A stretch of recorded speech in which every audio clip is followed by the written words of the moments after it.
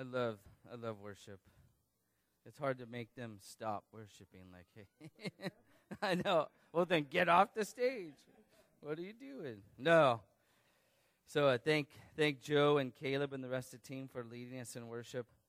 It's always a great way to start our service, and it's just a great reminder as we sing those songs of who did everything for us, as the Lord Jesus Christ. And this morning's message is really going to focus on that. So open your Bibles this morning to the book of Judges, and we'll be in chapter 7. A title of this morning's message is Soli Deo Gloria. You're like, are we a Catholic church? Is this what's going on? Does anybody know what that means? Or is it just nerdy me? What? To God be the glory, or glory to God alone. It's Latin. It really comes from about the 15 and 1600s.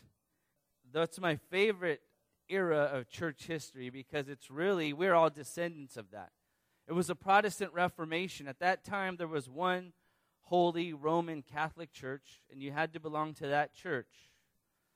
Well, the men and women of that era were seeing some things going on in the Catholic Church that they didn't agree with. They felt like it was more about the church than about God. And there's a lot more that goes into that. So people within the church, namely, it started with a man named Martin Luther in the 1500s, who said, hey, we're going about this the wrong way. This isn't what the Word of God says. And in the process, they started a whole reformation. He was kicked out of the church, and it just snowballed from there, and we are descendants of that. Because they were saying, you know, it's all about God, not about a church. And so this saying, glory to God alone, kind of encapsulates that entire era. It wasn't about our good works. It's not about going to the right church or following a certain man, namely the Pope at that time. It's like, no, to God be the glory, and God alone be the glory for all he has done for us. In this morning's story that we look at in Judges chapter 7, you're going to see that. I hope that comes across, and it reminds each and every one of us, do we give God alone the glory? Well, let's pray before we start. Lord God, we do give you all glory and praise and honor and bow down in worship of he who is and was and is to come. We thank you, Lord God, for all that you've given us. And I pray, Lord, that we will never forget all that you've done for us and all that you continue to do and all that is before us as your children. We ask this morning as we open your word that you would show us, Lord God, how to give you alone the glory in our lives on a daily basis. And we pray this in the name of your Son, Jesus Christ. Amen. Well, Judges chapter 7 is a continuation of the story of a judge named Gideon. And so just to bring you up to date on what's going on in Gideon's life, if you weren't here last week, we saw that Gideon was chosen by God to deliver the nation Israel from the Midianites. But before he was to go out and deliver Israel, he had to start at home. You remember last week, he went back to his father's house and destroyed the altars. So he started Reformation at home. Now he's going to go out and defeat the oppression of the Midianite army, obviously with God's help. So that's where we pick up this morning's story. And let's start in verse 1. Let's look at verse 1 and 2 and see, really, as we're going to see, is what is challenging God's glory. There's a challenge that the author is going to tell us about, and it's really a challenge of God's glory, similar to what I started with, the Protestant reformers. There was a challenge to God's glory. And so let's look at that challenge this morning. Then Jerubbaal, that is Gideon, and all the people who were with him rose early and camped beside the spring of Harod. And the camp of Midian was on the north side of them by the hill of Moreh in the valley. The Lord said to Gideon, the people who are with you are too many for me to give Midian into their hands, for Israel would become boastful, saying, my own power has delivered me. So what is challenging God's glory right here, according to the Lord, is that Israel's self-reliance. He's saying, you know what, you guys are going to go out to battle, but if I send you out right now with all the men that you have, you're really going to say, we did it. It was by my power that we delivered the nation. They were going to take away the glory from God. God saw this in his people. He saw the pride that they had. Well, what's wrong with being proud? We're told to be proud of our heritage, right? Proud of our country, proud of the things that we accomplish in life. Well, the thing that happens here, first with the nation of Israel, is they had been prone in the process of becoming prideful to forget about God. When times were good, as we're looking through the book of Judges, when times were good and peace was in the land, what would always happen? They would forget about the Lord their God, and they would go back to their old ways. They would begin to see God as only somebody who they called upon when they were in trouble. They called for help from God and nothing more. You remember the summary of this in Judges chapter 2, verse 19. I'd like to read that to you real quick, just so you know where I'm coming from, and I can show you why this is what Israel was prone to do. In the summary of the book of Judges, at the very beginning, the author writes in chapter 2, verse 19, he says, "But it came about when the judge died that they would turn back and act more corruptly than their fathers, in following other gods to serve them and bow down to them. They did not abandon their practices or their stubborn ways." So Israel was only good until that judge died, and then they'd revert back to their old ways because they truly did not have a change of heart. Israel was prone to forget about God. Remember, throughout the book of Judges, God would deliver them. There'd be peace in the land, and Israel would forget about God and go back to their old ways. He would bring an oppressor, and then they would cry out to God again, and we'd go through the cycle over and over again. And this is what's happening at this time. God's has raised up a deliverer in Gideon. But as he said, hey, if I leave you with this big army, which we'll see how he dwindles it in a moment, you guys are going to become too prideful. Again, because Israel was prone to forget God. And in the process of forgetting God, they would assimilate to the people that were around them. Remember, they were told to go into the land and be separate, be different, drive out the inhabitants. But Israel didn't do that. Instead, they started acting like the world that was around them. Secondly, what's wrong with pride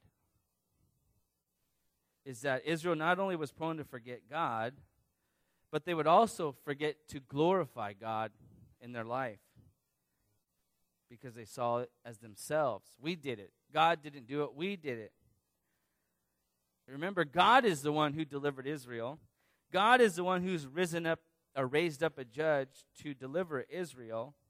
And God is the one who provides and protects Israel. But yet they were prone to forget that when times were going good. As a matter of fact, this is what happened right before he raised up Gideon. Remember the prophet of God in chapter 6. Look at verse 7 of chapter 6. The prophet of God comes to the nation of Israel and tells them what they have done wrong, why they're being oppressed.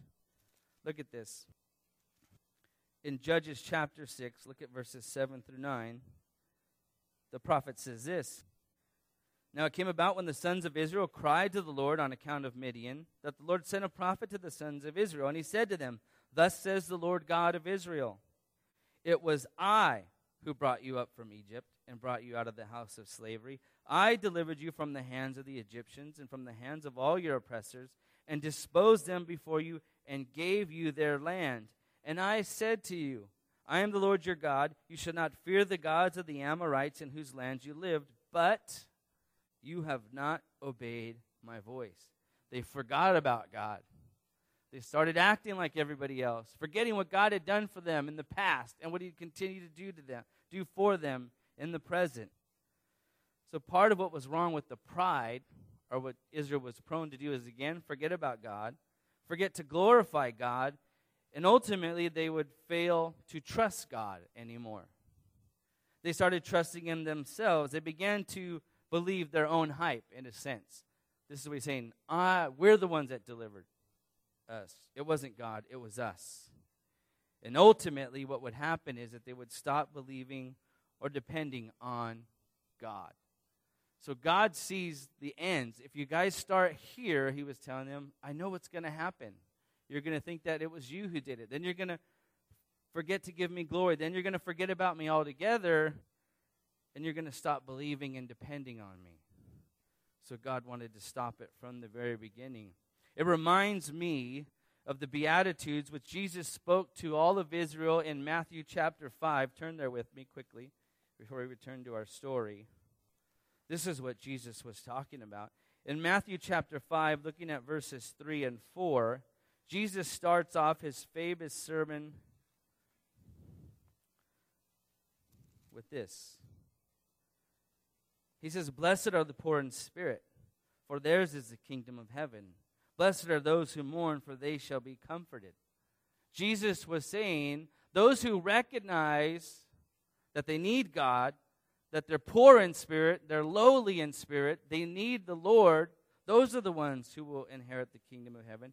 And those who mourn over their condition, mourn that they cannot do anything good enough to please God, those are the ones who will be comforted. That's the context of what Jesus is talking about in Matthew 5.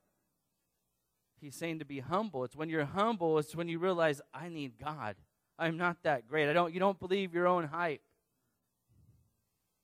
And so God is telling the nation of Israel, particularly Gideon, you know what, Gideon? There's a problem here. I can't deliver you at this moment because if I do, you're going to say it is my own power that delivered me. You're not going to give the glory to God, you guys, and the nation is going to take it for themselves. So how does God remove the challenge? How does God remove this stumbling block from the nation of Israel? Let's go back to our story now, starting in verse 3. So the Lord said to Gideon, that's verse 2. Verse 3, "Now therefore, come, proclaim in the hearing of all the people, saying, whoever is afraid and trembling, let him return and depart from Mount Gilead." So 22,000 people returned, but 10,000 men remained. So Gideon has called the nation of Israel to go out to battle the Midianites. And so 32,000 men go out there to fight. God says it's too many. He says, Gideon, ask anybody who's afraid and trembling to go out to fight. You can leave. And 22,000 men leave. They were afraid. They were trembling. Maybe they're the one they needed to leave because they didn't really think that they could win anyways. So what good would they have been? I'm not sure. So maybe God can use this many men. Look at verse 4. Then the Lord said to Gideon, "The people are still too many." And I don't know about you, but if I was Gideon, I'd be really worried at this moment. 10,000 men? That's it against you'll see how big this army is that he's going to fight. And the Lord's saying it's still too many. He says, "Bring them down to the water." This is the next test. "And I will test them for you there. Therefore it shall be that he of whom I say to you, this one shall go with you, he shall go with you. But everyone of whom I say to you, this one shall not go with you, he shall not go with you." So God's going to decide. He's going to say, this guy goes, this guy doesn't. He's going to say this to Gideon. So how does he determine that? Verse 5. So Gideon brought the people down to the water, and the Lord said to Gideon, "You shall separate everyone who laps the water with his tongue as a dog laps, as well as everyone who kneels down to drink." So there's going to be two sets of people. Some are going to kneel down and drink the water. They're thirsty. And others are going to scoop, the water up and lap it, or just like a dog. I'm not going to do it, but you get the picture. Now, verse 6. "Now the number of those who lapped, putting their hand to their mouth, was 300 men. But all the rest of the people kneeled to drink the water." So that's the two groups. So you have 3,000 men who lapped it, and 9,700 men who bowed down to the water to drink. And if you know the Lord, you know which number he's going to use, right? Lord said to Gideon, "I will deliver you with 300 men who lapped, and I will give the Midianites into your hand, so let all the other people go, each man to his house." Now these 9,700 men, they weren't afraid. They weren't trembling like the other ones that already left. They were ready to fight. But God says, you know what? Still too many. Let them go home. So Gideon sends them home. Look at verse 8. "So the 300 men took the trumpets into their hands. And Gideon sent all the other men of Israel, each to his own tent, but retained 300 men. And the camp of the Midian was below in the valley. So the stumbling block for the nation of Israel was the power of their own strength. They'd become prideful if he used them. So he got rid of all but 300 men. God was going to use, you see what they're going to use? Trumpets. That's what they're going to fight with. That in itself is another sermon. But I said, does anybody have a sword? I never see a sword in this story, by the way. But God's going to use trumpets in their hands. So God removes the stumbling block. He's ready to go out to battle. Now, I don't know about you, but if I was Gideon, I'd be a little stressed out at this moment. Okay, Lord, I believed you up to this point.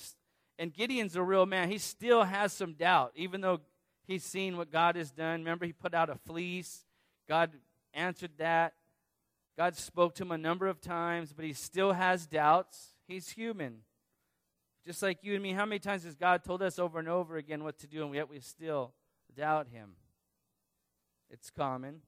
And God's a gracious God. He knows his servant.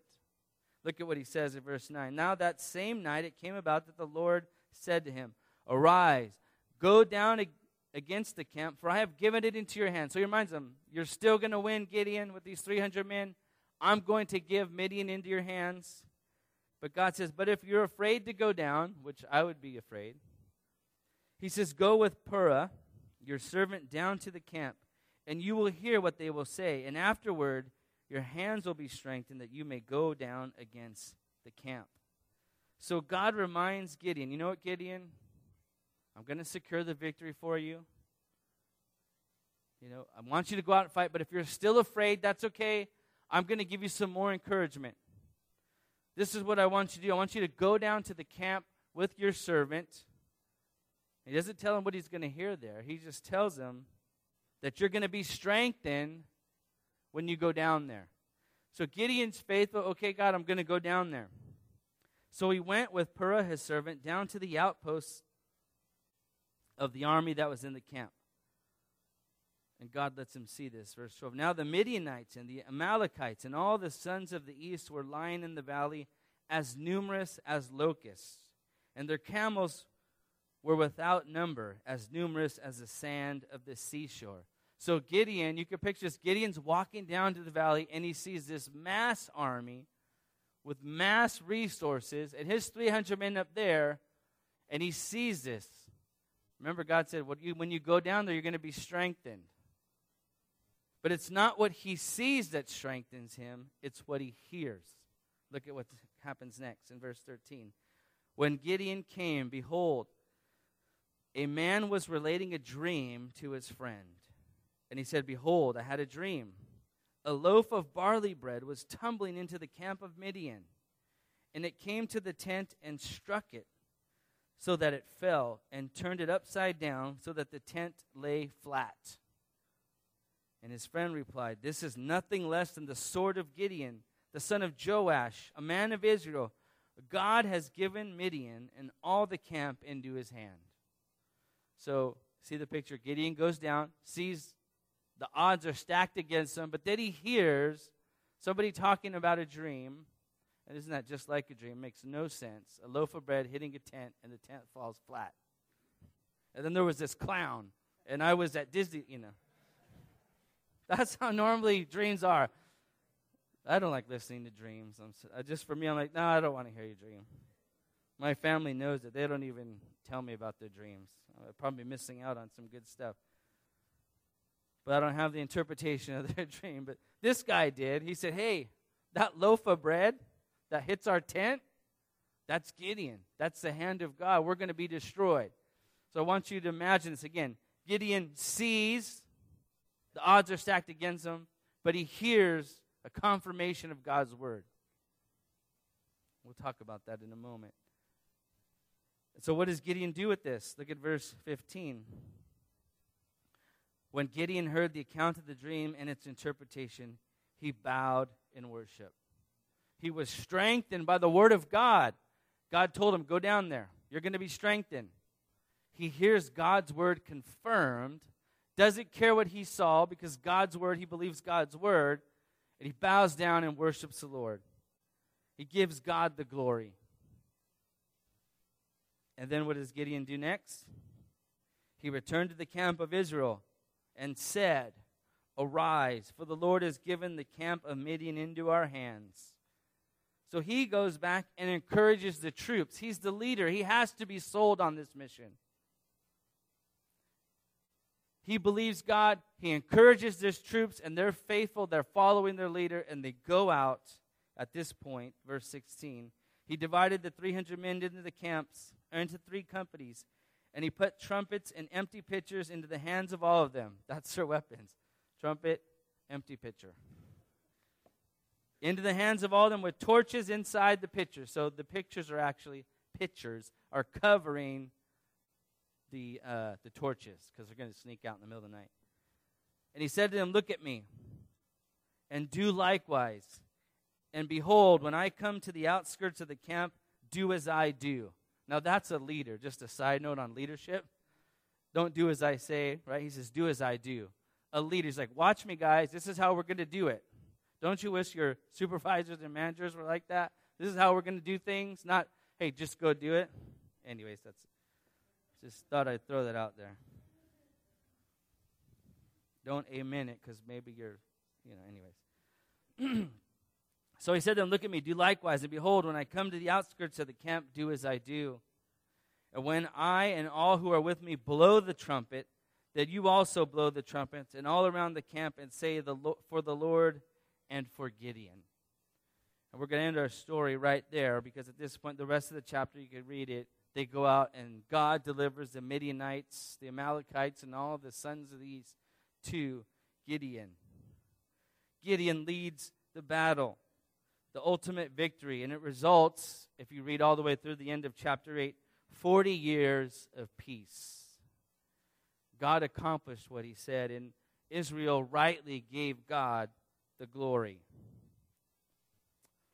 So let's now just take a moment now to examine our own lives in light of all of this, and just 5 points of application, and they may not all apply, but something to ask ourselves.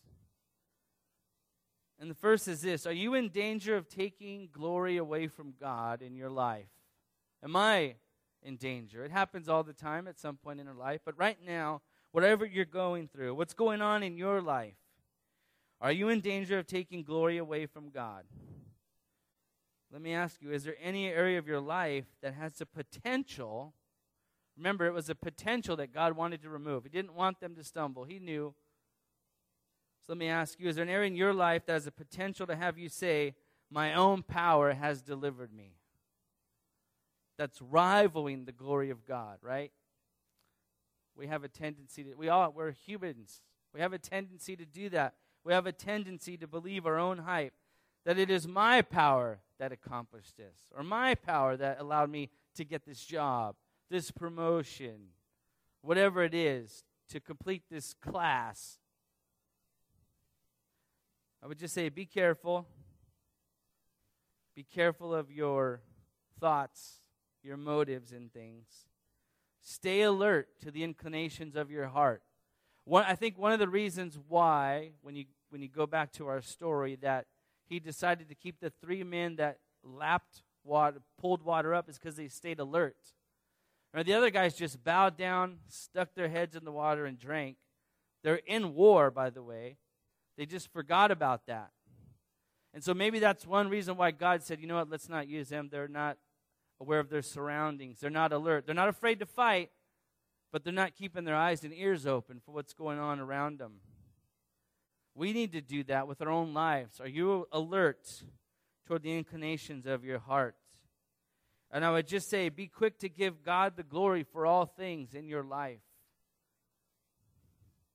So again, are you in danger of taking glory away from God? Secondly, let me ask you this: what needs to be removed from your life that, again, has that potential to take glory away from God? Remember, the nation of Israel, God says, I have to remove your power because you're going to say that it's our own power that delivered us. So God removed it. Maybe there's something in my life, in your life, that needs to be removed. What has the potential to cause you to rely on your own abilities instead of God? We need to be careful. That's a constant temptation to take glory away from God. Thirdly, let me ask you this. Are you going deaf because of your vision? Are you going deaf because of your vision? Take you back to the story. Remember, God says, go down to the camp, Gideon, and you're going to be strengthened. And in the process, God takes him by what's going on, right? He's outnumbered. If Gideon was to just rely on what he sees, he wouldn't have been strengthened. It was what he heard that strengthened him. It was God's word that strengthened him. So I ask you again, are the things that you see in your world, are they blinding you? Are they causing you to be deaf to what God has already told you? Doesn't that happen in our lives? God has told us something, but then we see what's going around and we forget. I think of Peter when he was out on the water and he said, Lord, call me to you and I'll walk to you. And he said, come. That's what he heard. Then Peter walks in. As soon as he takes his eyes off the Lord and sees what really is going on, he gets afraid and he falls. I think that happens to us all the time. Is we let what we see crowd out what God has already told us. I think even in the Christian church, we see our world falling apart. And we don't think, how's God going to pull a victory out of all this? God's already said he's conquered everything. That we are more than conquerors in Christ Jesus. But yet we let what we see drown all that out, what God has said. We should not let our sight disturb our trust in God and what God has already proclaimed. Should we not be guided and directed by God's word instead of what we see? Right? God's word is to be read and heard.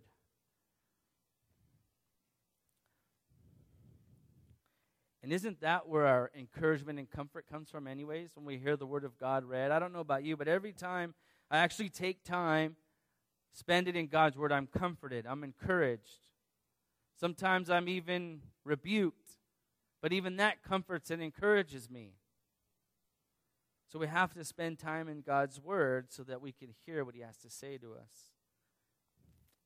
Fourthly, we should do as Gideon. Once we hear God's word, once we're reminded of how awesome God is, we should give God the glory. Give God the glory for his promises, for his word, for his faithfulness, and all that he does in our lives. The fact that we're living and breathing and moving this morning should be reason enough for us to give God the glory. God doesn't have to give us a great victory every moment of our life for us to give him the glory. We need to be thankful and appreciative of all that God has already done for us. I'm sure if we had testimonies, we could let each and every one of us come up here and give a reason to give glory to God this morning. That he's allowed us to make it through the night. That I could walk, that I could see, that I could hear. I could run, jump, whatever it is. Maybe like, well, I can't run. I can't jump. But whatever it is, there's reason to give God the praise and glory. And we should give it to him. Remember, when Gideon was reminded of God's word, what did he do? He bowed down and worshiped God. And then lastly, once we're empowered by God's word, just like Gideon, we should go and encourage someone with the word of God. Remember, Gideon was confirmed what God was going to do. And what did he do? He didn't just keep it for himself. He said, we have a fight. We have a battle. And he went back to his troops, said, arise. God has given us the victory. Let's go. And they went. They were encouraged by Gideon. I mean, imagine if you were one of those men and you were ready to fight. All right, we got 32,000 men. Let's go. All right, we got 10,000 men. Let's go. Now we have 300 men against all those people. I wouldn't be shocked if they weren't afraid either. And they're looking to their leader. And he's encouraged by the word of God. And he goes back and says, guys, we're going to do it. God has confirmed it. let's rise up and fight the battle. A lot of times when we get God's word, we just keep it to ourselves. There are people in our lives, in our sphere of influence, who need to be encouraged and comforted with the word of God.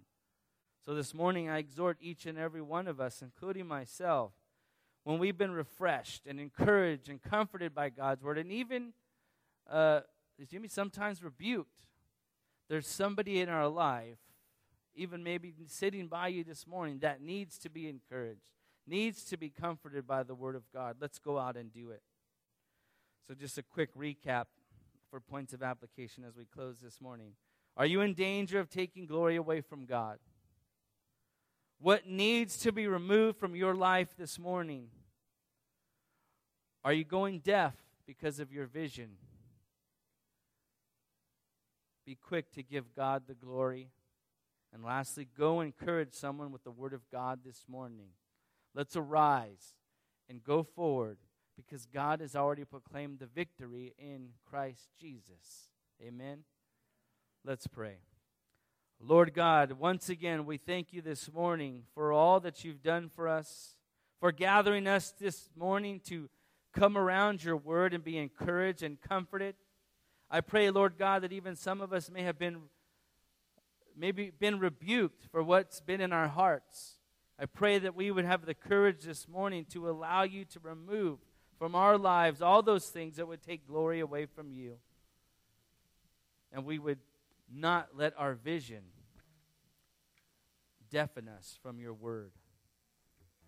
Lord God, help us in these times where we might be afraid, where we might see things that just looks like it's not going our way, that we would be reminded that you are with us through the entire process, Lord God. And that he who began a good work in us will complete it. He'll be faithful to complete it. And reminded, Lord, that you work all things together for good to those who are called to your purpose and who love you. Help us to remember that, Lord, when we see the enemy all around us, when we see hard times and bad times, and when we're walking through it. May we be reminded of your word, and may we fall down and worship you. Help us this morning, Lord God, to do that in this world. We love you, Lord, and we thank you for all that you've given us. And it's in your name that we pray. Amen.